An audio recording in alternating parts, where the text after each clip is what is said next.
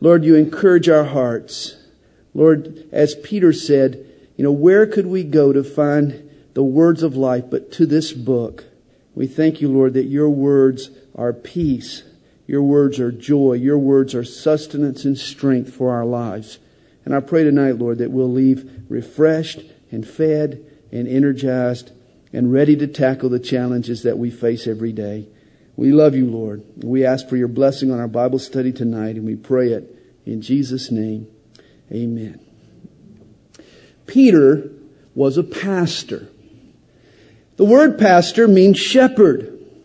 And Peter certainly had a shepherd's heart for God's flock.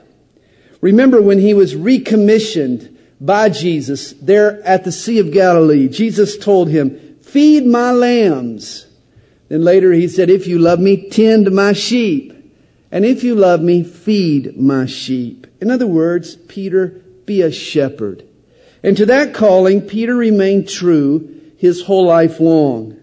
That's what he's doing here in these two letters, 1st and 2nd Peter. As shepherds do, he is feeding the flock and he is warning the flock. 1 Peter deals primarily with persecution, whereas 2 Peter deals with false teachers. Guys, attacks will come from both the outside and inside the church. And Peter doesn't want us to deny the Lord as he did. He wants us to build a strong faith, to add to our faith virtue and other characteristics that will fortify it and be a faithful witness for him, even in the face of danger. Peter addresses his letter in verse 1, "To those who have obtained like precious faith with us by the righteousness of our God and Savior, Jesus Christ." I hope you know that faith alone is worthless. Faith is only as good as its object. People of all religions believe in their so-called gods, but believing a lie doesn't make it so. Faith proves precious because of the right standing with God that's achieved for us through Jesus Christ. We do have a precious faith by the righteousness of our God and Savior Jesus Christ. And notice here Jesus is referred to as both God and Savior. Several years ago, I had a Muslim lady approach me after a morning service. And she remarked to me, she said, "I really enjoyed what you had to say about God, but I got confused when you mentioned Jesus because you talked about Jesus as if he were God." I said, "You're very perceptive, because that's exactly what I intended to do. For Jesus is God. We call him God incarnate or God in the flesh. The deity of Christ is what sets him apart from all other religious leaders. Jesus was not simply some rabbi or some prophet or teacher. It's not enough to even call him the greatest man who ever lived. He was much more than that. As Peter says here, Jesus is God and Savior." And verse 3 tells us that Jesus' divine power has given to us all things that pertain to life and godliness through the knowledge of him who called us by glory and virtue. In other words, all that's satisfying in life, all that enables a God-pleasing conduct is ours in Christ Jesus. Jesus is the key that unlocks God's presence and God's power in our lives. If life were a treasure map, Jesus would be the X that marks the spot. It reminds me of Jeff Ferrara. He was reconciling his checkbook one night when he called the First National Bank of Chicago to check his balance. The electronic voice on the other end of the line said, "You have a balance of $924,844,204.32. Jeff Ferrara was stunned. But he was one of 826 customers who, due to a computer error that week, became an instant millionaire. Of course, none of the 826 people were allowed to keep the money. Yet, in Christ, you and I have become instant billionaires.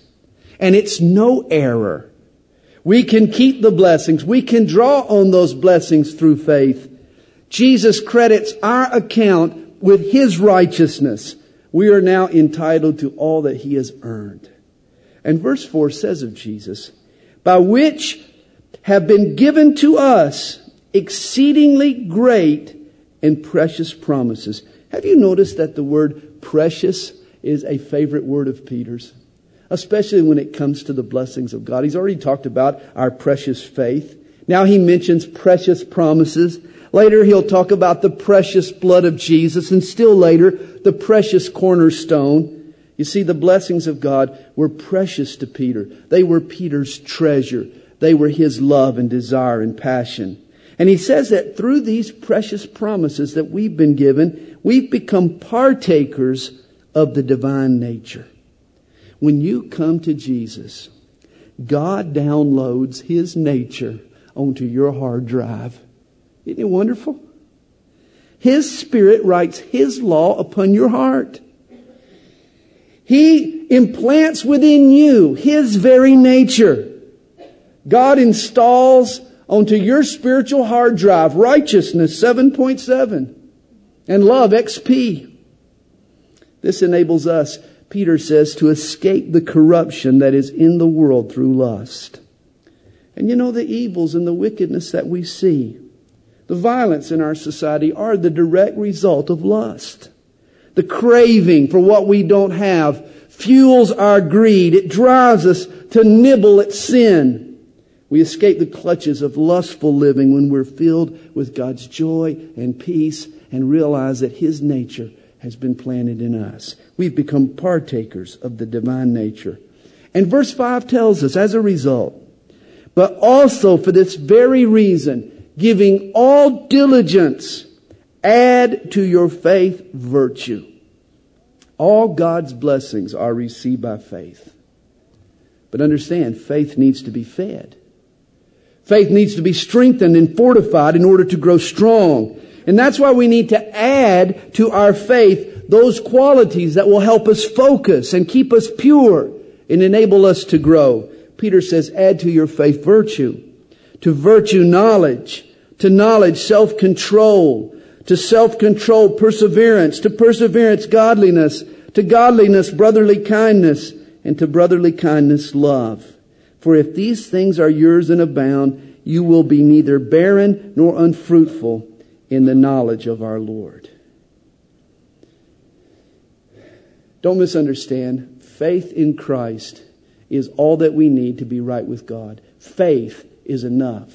But if you want a strong faith, if you want a faith that will last and not falter, then you need to strengthen your faith by adding to it virtue and all of these other characteristics. You know, when you grow tomato plants, you use wire mesh to sort of guide the growth of the vine as it kind of climbs up that wire. And these 7 virtues, these spiritual accessories, I call them, this is what guides and stabilizes our faith as it grows. Virtue and knowledge and self-control and the like keep our faith pure. It keeps us on target. And Peter says in verse 9, for he who lacks these things is short-sighted, even to blindness, and has forgotten that he was cleansed from his old sins. If you don't add to your faith all of these characteristics, it means you're blind. It means you've forgotten what you've been saved from. You don't want to go back that direction. You want to strengthen your faith and fortify your faith and keep growing in Christ. You know, I heard a great definition for the word nostalgia. It's recalling the pleasures of sitting in front of the fire without remembering who had to cut the wood. Isn't that a great definition? You know, we can get so used to God's blessings that we forget what life was like without them. That's not good. There are 2 truths I always try to keep in my mind. First, who I am in Christ. That gives me hope. But also, I need to remember who I am without Him. The best motivation to build a strong faith is the recognition that a weakened faith might lead us to fall.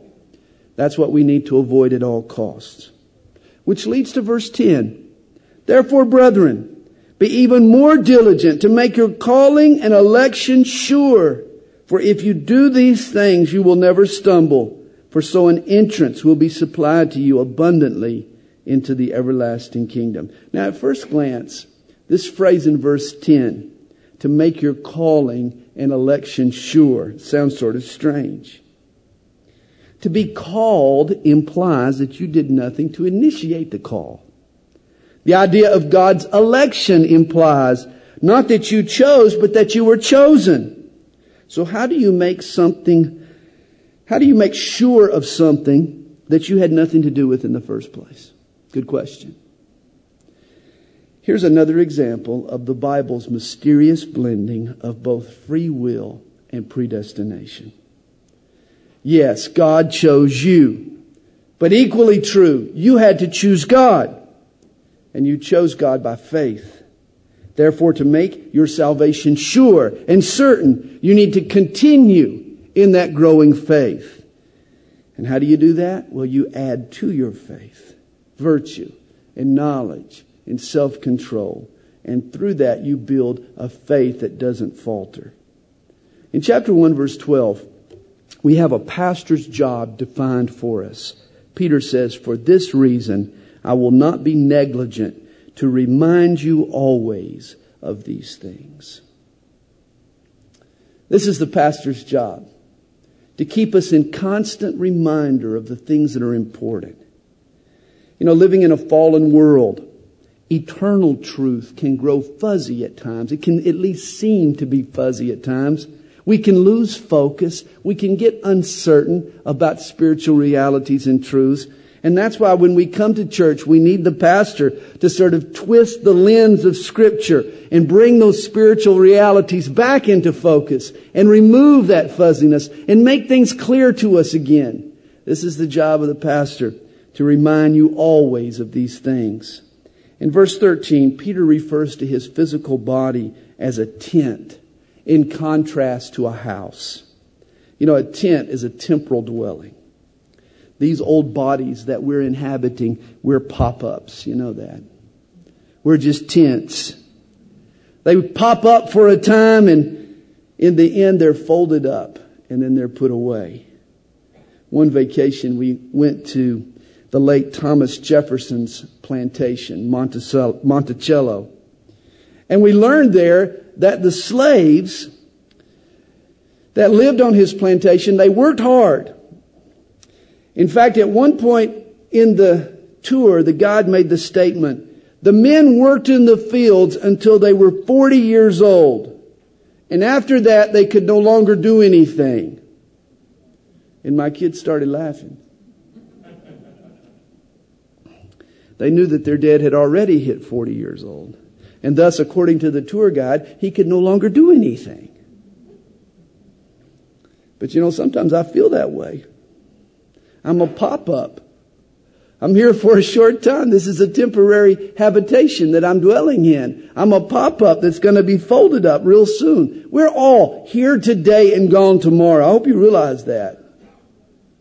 And so, while Peter inhabits his tent, he feels that it's his duty to remind the church of spiritual truth. He says in verse 13, I think it is right, as long as I am in this tent, as long as I've got a breath to breathe, to stir you up, knowing that shortly I must put off my tent, just as our Lord Jesus Christ showed me. Guys, we all are in this body, but it's just a tent.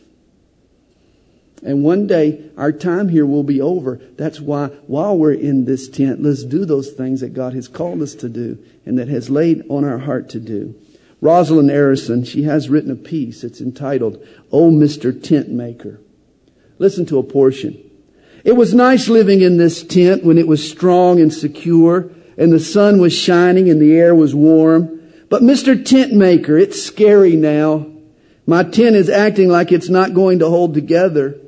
The poles seem weak and shift with the wind. A couple of the stakes have wiggled loose from the sand. And worst of all, the canvas has a rip. It no longer protects me from beating rain or stinging flies. It's scary in here, Mr. Tent Maker. Why did you give me such a flimsy tent? Well, Mr. Tent Maker replies, Oh, little tent dweller, as the creator and provider of tents, I know all about you and your tent, and I love you both. I made a tent for myself once. It too was vulnerable, and vicious attackers ripped it to pieces while I was still in it. But you'll be glad to know they couldn't hurt me. In fact, the whole experience now prepares me to live in your tent with you if you invite me. You will learn as we dwell together that real security comes from my being in your tent with you. When the storms come, you can huddle in my arms and I'll hold you. Someday, little tent dweller, your tent will collapse, for I've only designed it for temporary use. When it does, you and I will leave together. I promise not to leave before you do. We'll move to our permanent home and be together forever. Isn't that neat? In verse 15, Peter says, moreover, I will be careful to ensure that you always have a reminder of these things after my decease. And this is exactly what he did. He put his recollections down on paper. Most scholars believe that Mark's gospel is actually the remembrances of Peter. Mark was Peter's disciple and probably his primary source of information. And so not only was Peter responsible for these two letters, but he was also probably responsible for the content of Mark's gospel as well. Peter reminds his readers of the reliability of his message in verse 16. He says, in contrast to cunningly devised fables, Peter was an eyewitness of Jesus' glory and majesty. What he wrote about, he saw with his own eyes. You remember on top of Mount Hermon, Peter was one of the three disciples who saw firsthand the glory of God radiating from the Son of God. It was an experience that he never forgot. Jesus transfigured in all of his glory. And he writes about it in verse 17. He says, for he received from God the Father honor and glory when such a voice came to him from the excellent glory. This is my beloved Son in whom I am well pleased. And we heard this voice which came from heaven when we were with him on the holy mountain. There was no mistaking it. Not just one person heard it, but notice we heard it. 3 people heard it. James, Peter, and John. All of them were on the mountaintop, and they all heard the audible voice of God identify Jesus of Nazareth as his beloved Son. Guys, there are 2 great apologetical proofs for the deity of Jesus Christ.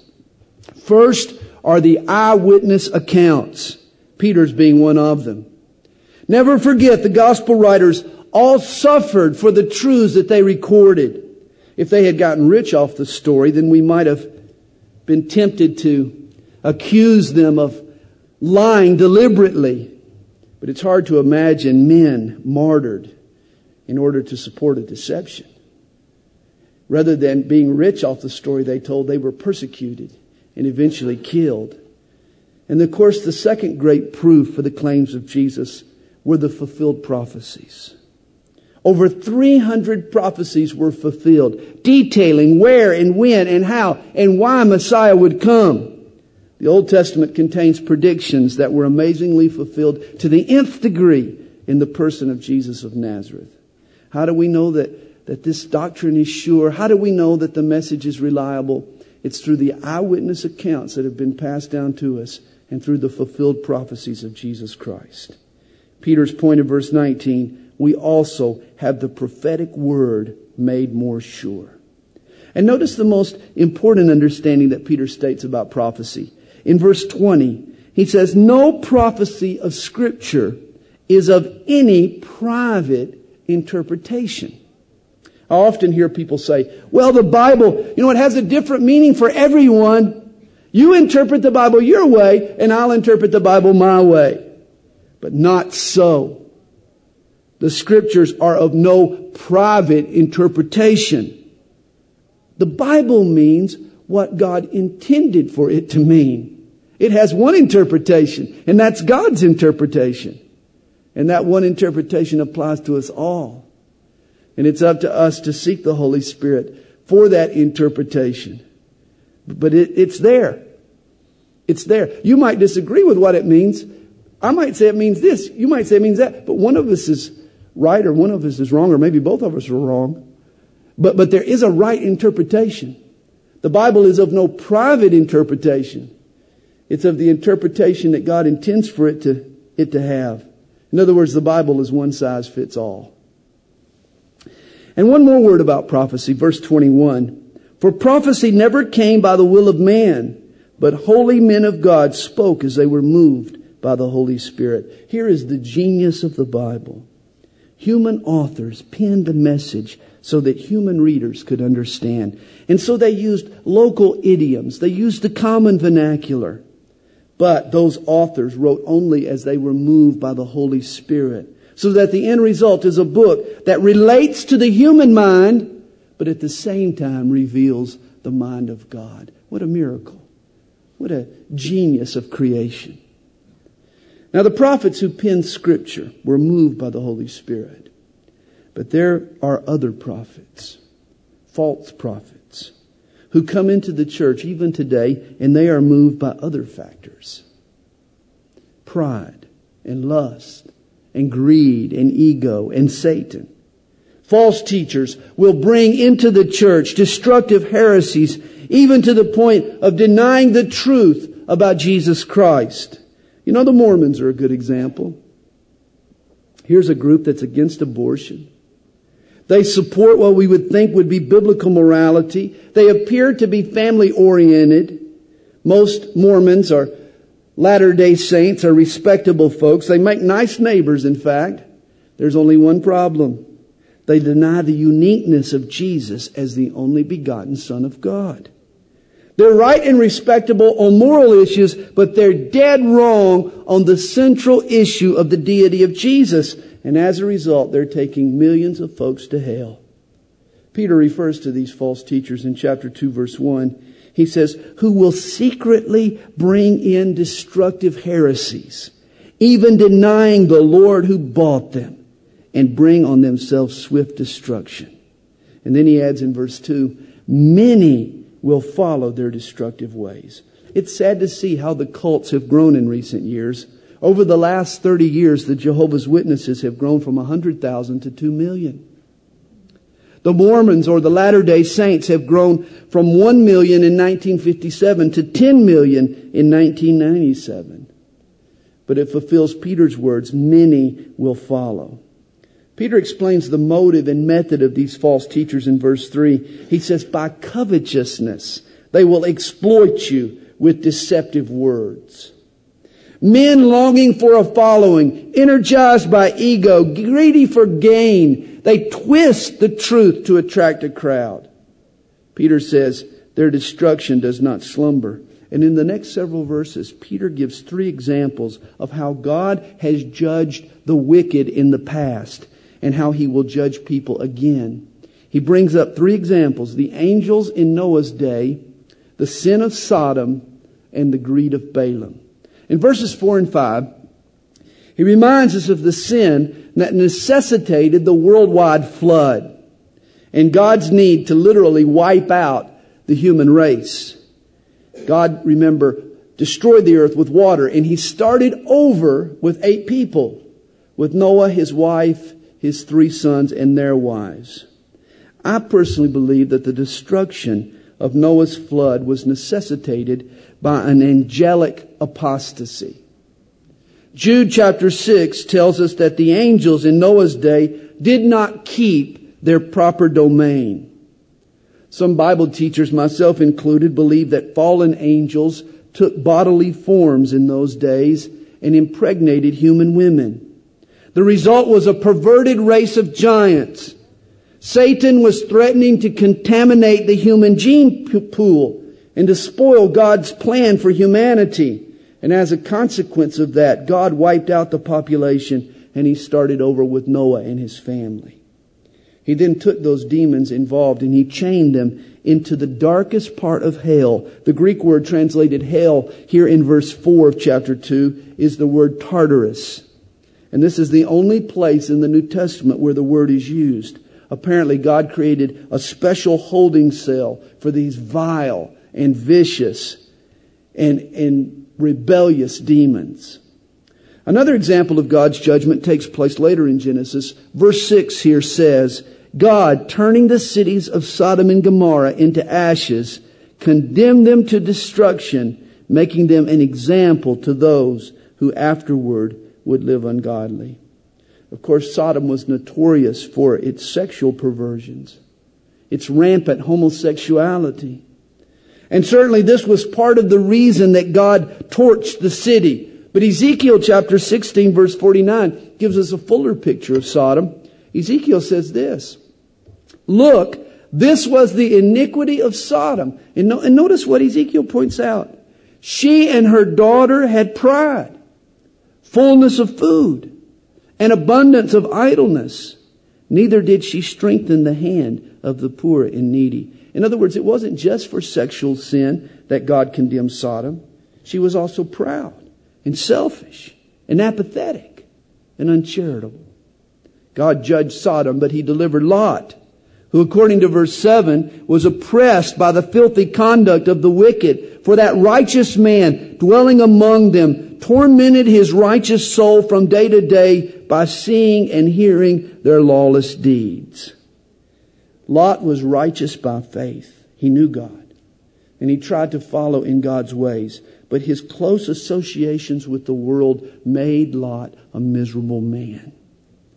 You see, here is the sad plight of the Christian who refuses to separate himself from the influences and attitudes of the world. He ends up oppressed. He ends up miserable and tormented. Lot, you see, was a backslidden believer.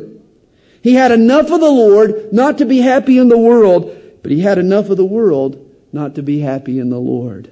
What a sad plight. Lot, you see, was the consummate fence straddler. Lot was lukewarm. Guys, let's be on fire for Jesus, not lukewarm like Lot. Sodom proved that the Lord knows how to deliver the godly out of temptations and to reserve the unjust under punishment for the day of judgment, Peter says. You don't snub biblical commands for long and not eventually feel the fury of God's wrath. And an interesting point is made about the people of Sodom in verse 10. Peter says, "They are not afraid to speak evil of dignitaries, whereas angels who are greater in power and might do not bring a reviling accusation against them before the Lord." In other words, the men of Sodom had no respect for authority of any kind, let alone God's authority. In contrast, the angels, who are far more powerful than any puny human being, the angels, it seems, have a deep respect for the authority that God has established. Angels would never buck a God-sanctioned authority. The angels are more powerful than man, but they show more restraint. Puny man, he bucks at God's authority, whereas the angels would never cast a reviling accusation against an authority of God. And if mighty, colossal angels choose to submit to God-ordained authority, how much more a teenager should submit to his parents? Or how much more an employee should follow and obey his boss? It gets real personal here, doesn't it? Again, he describes the judgment of Sodom in chapter 2, verse 12. Like natural brute beasts, made to be caught and destroyed, speak evil of the things they do not understand, and will utterly perish in their own corruption, and will receive the wages of unrighteousness as those who count it pleasure to carouse in the daytime. In other words, the Sodomites had no shame. You know, it's one thing to sin in seclusion under the cover of darkness. It's another thing to sin openly and publicly with no squint of conscience. This was the case in Sodom. It was Gay Pride Day all the time. In verse 14, Peter refers to the false teachers who had infiltrated the church as spots and blemishes. He also calls them having eyes full of adultery and that cannot cease from sin, enticing unstable souls. And then he says of them, they have a heart trained in covetous practices. You see, these false teachers were skilled manipulators. They knew how to play on your emotion. They knew how to use circular reasoning and employ terms that they had redefined. They take verses out of context in order to fit their argument. They were shrewd, But Peter calls them accursed children. And the third example of their judgment is the story of Balaam. Verse 15 says, they have forsaken the right way and gone astray, following the way of Balaam, the son of Beor, who loved the wages of unrighteousness. You remember the story. God warned Balaam not to go and curse the Israelites. But you see, the king of Moab, he kept sweetening the pot. He kept raising his wages. And it was greed that finally pushed Balaam to disobey God. Balaam was rebuked by God in a most unusual way. We're told a dumb donkey speaking with a man's voice restrained the madness of the prophet. And of course, you guys, you think, well, that's not really unusual. Here at Calvary Chapel, Stone Mountain, God uses a dumb donkey speaking with a man's voice every Sunday. Balaam's story, though, does remind me of the crooked businessman who went to his accountant. And he offered him $100,000 if he would just sort of doctor the books in order to cover up his embezzlement. Well, the accountant agreed. But then the businessman turned back to the accountant and he said, hey, why don't you just do it for a penny? And the accountant, he was sort of stiffened up. He was taken back. He says, of course I wouldn't do that. What do you think I am, a thief? And the embezzler answered, I've already established that. All that's undecided is your price. You know, it's been said, every man has his price. I hope that's not true. The false teacher sells out the truth for material gain, just like Balaam. Whereas hopefully the true man of God will remain faithful no matter what. In verse 17 of chapter 2, Peter calls the false teachers wells without water. I like that idiom. A well without water. It's been said, empty barrels make the most noise. Spiritual charlatans specialize in making empty promises. Verse 18 says, they speak great swelling words of emptiness. And they allure through the lusts of the flesh. You know, sadly, there is always a waiting audience for a teacher who will provide religious justification for the lusts of the flesh. Hey, show them how to please God and satisfy the flesh simultaneously, and they'll buy it. People like to be spiritual. You'll find no problem getting people to want to be spiritual, just as long as they don't have to be more moral. But you see, the two go hand in hand. Verse 19 says of the false teacher, while they promise them liberty, they themselves are slaves of corruption. If you could look behind the facade of the false teacher, if you could see behind the guru and the oriental master who seems to have it all together, who seems to have mastered the secrets of life, Peter says you'll find a burned out, bound up, morally bankrupt sinner. They promise liberty while themselves are slaves of corruption. Verse 20 is a portrait of the saddest person on earth. He is the man, she is the woman who has tasted the joys of Jesus Christ, yet has walked away. And from now on, they'll never enjoy sin because they have known the joys of Jesus and they know how it pales in comparison with the blessings in Christ.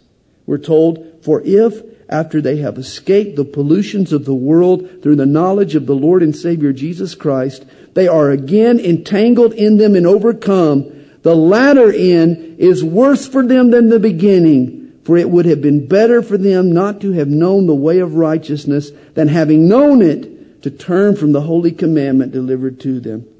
But it has happened to them according to the true proverb. And he quotes Proverbs 26 verse 11. A dog returns to his own vomit, and a sow having washed to her wallowing in the mire. It's like a prisoner who's been set free, and yet he's lazy and irresponsible and apathetic. And so he returns to the prison because it's easier. At least there he's got a bed and 3 square meals. Jesus sets us free from sin. But some people are just too lazy to add to their faith.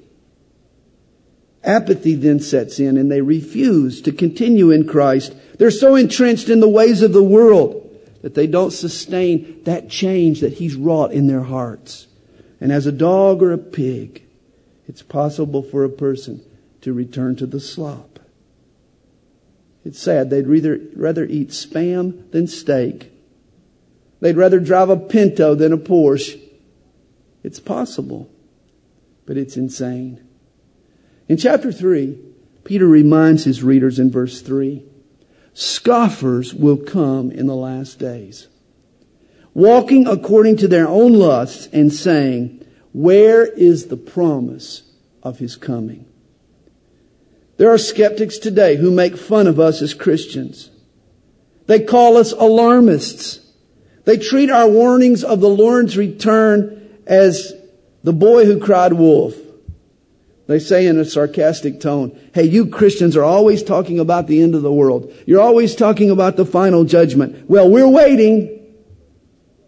Why doesn't God come and show Himself? Peter tells us in chapter 3 that the scoffer has forgotten 3 truths. First, that God has judged the world before. Second, that if God judged the world before, He will judge the world again. And third, don't be deceived by God's delay. For with God, time is relative. Peter notes the philosophy of the scoffers in verse 4. He says, for since the fathers fell asleep, all things continue as they were from the beginning of creation. Here's the theory that today goes by the name uniformitarianism. It was first proposed by Charles Lyell, an English geologist who lived in the 1800s. And Lyell's doctrine is the foundation of Darwin's evolution. And sadly, the dominant view of most modern scientists today, just as Peter predicted for the last days. Simply put, uniformitarianism is the belief that the earth has been shaped throughout its history by the same natural laws and processes that are at work today. A uniformitarian would stand at the edge of the Grand Canyon, look down at that slender little blue thread weaving its way through the canyon, that thing called the Colorado River, 5 miles below, and they would claim that that tiny river cut out that giant canyon. In other words, given enough time, anything is possible. The uniformitarian will say that the Grand Canyon formed the same way that the gullies in your backyard formed, by simple erosion. I'm sorry, but I'm not that gullible. Peter continues in verse 5. For this they willfully forget, that by the word of God the heavens were of old, and the earth standing out of the water and in the water, by which the world that then existed perished. How? Being flooded with water. What most scientists omit from their thinking is that God flooded the earth with water. A catastrophic global flood is a far better explanation for the earth's geology than natural processes occurring over millions of years. And the flood is documented both in the historical annals of man, and it's also documented in the geology of the earth. God flooded the earth in the days of Noah. Have you heard the top 10 statements Noah made on the ark? Number 10, strange. We haven't seen another boat for weeks. Number 9, if only I'd brought along more rhino litter. Number 8, I never want to sleep in a waterbed again. Number 7, fish for supper again. Number 6, does anyone have more Dramamine? Number 5, what? You don't have film to photograph the rainbow? Number 4, honey, please stop saying, into each life a little rain must fall. Number 3, how can I fish with just 2 worms? Number 2, God, are you sure I don't need to keep the termites in a tin can? And number 1, Noah was seen years after exiting the ark, slapping the back of his neck and mumbling, Man, I should have killed those lousy mosquitoes while I had a chance.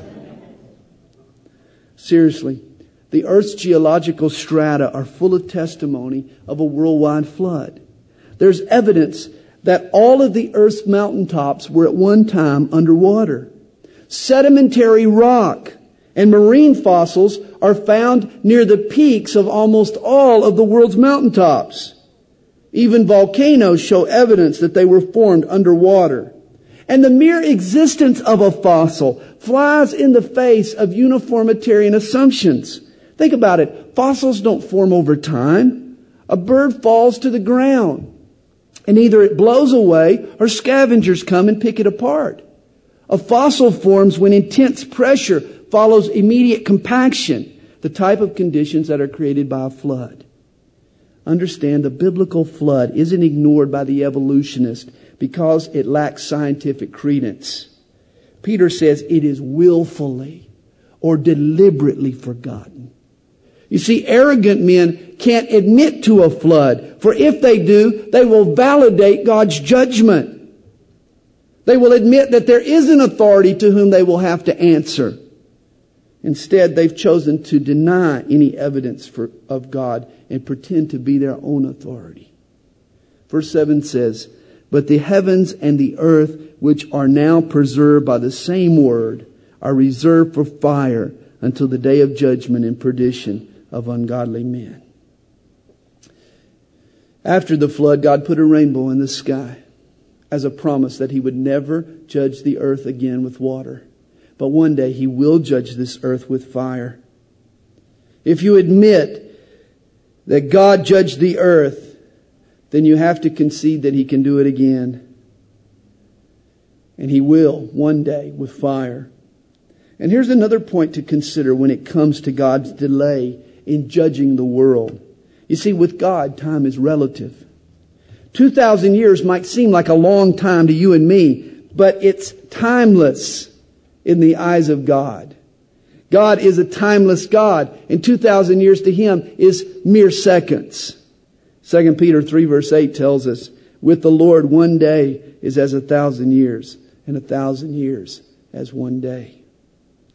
Peter assures us in verse 9, "The Lord is not slack concerning His promise, as some count slackness, but is long-suffering toward us, not willing that any should perish, but that all should come to repentance."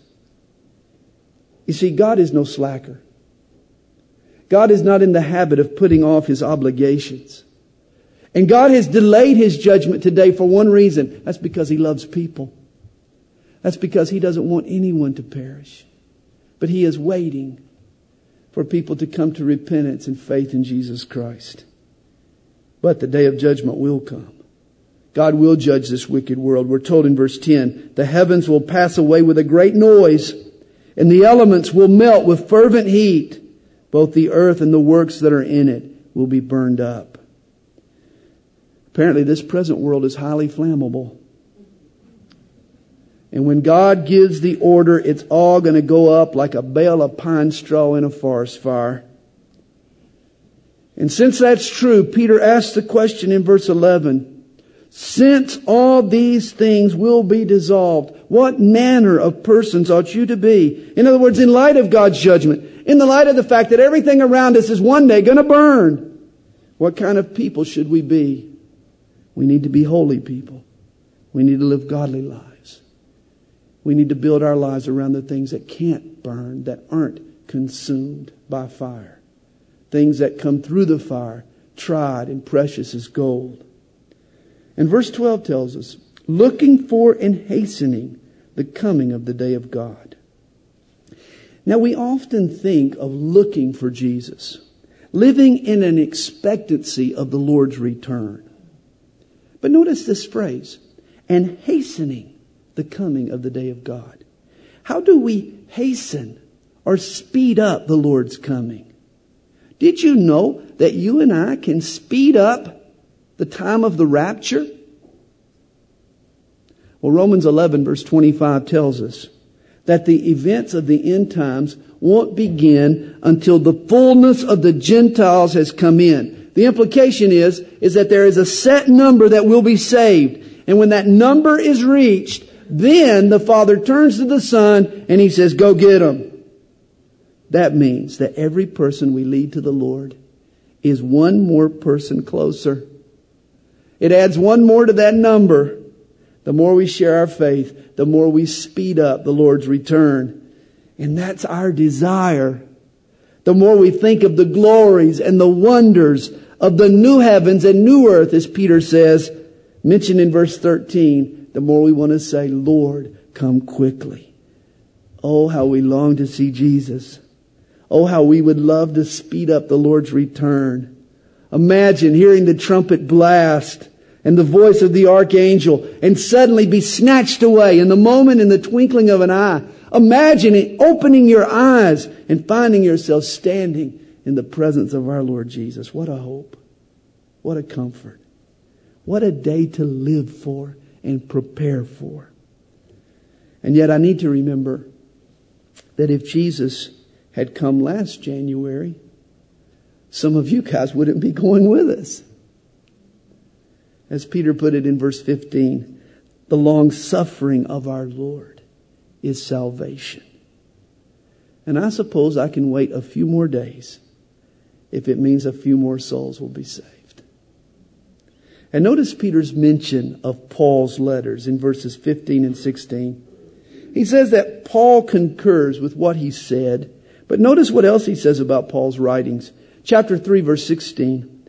In which are some things hard to understand, which untaught and unstable people twist to their own destruction, as they do also the rest of the Scriptures. Isn't that interesting? That Peter says that about Paul. He says that Paul can get rather complicated.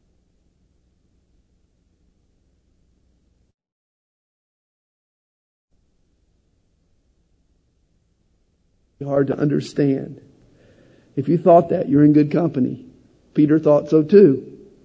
But notice also how Peter equates Paul's writings to Scripture. I think this is important. He says in verse 16, as they do also the rest of the Scriptures. The idea being there that Peter is putting Paul's writings in the canon of sacred Scripture. Peter sums it all up in verses 17 and 18. Beware and be growing. That's the whole message. Beware of false teachers and be growing in your faith.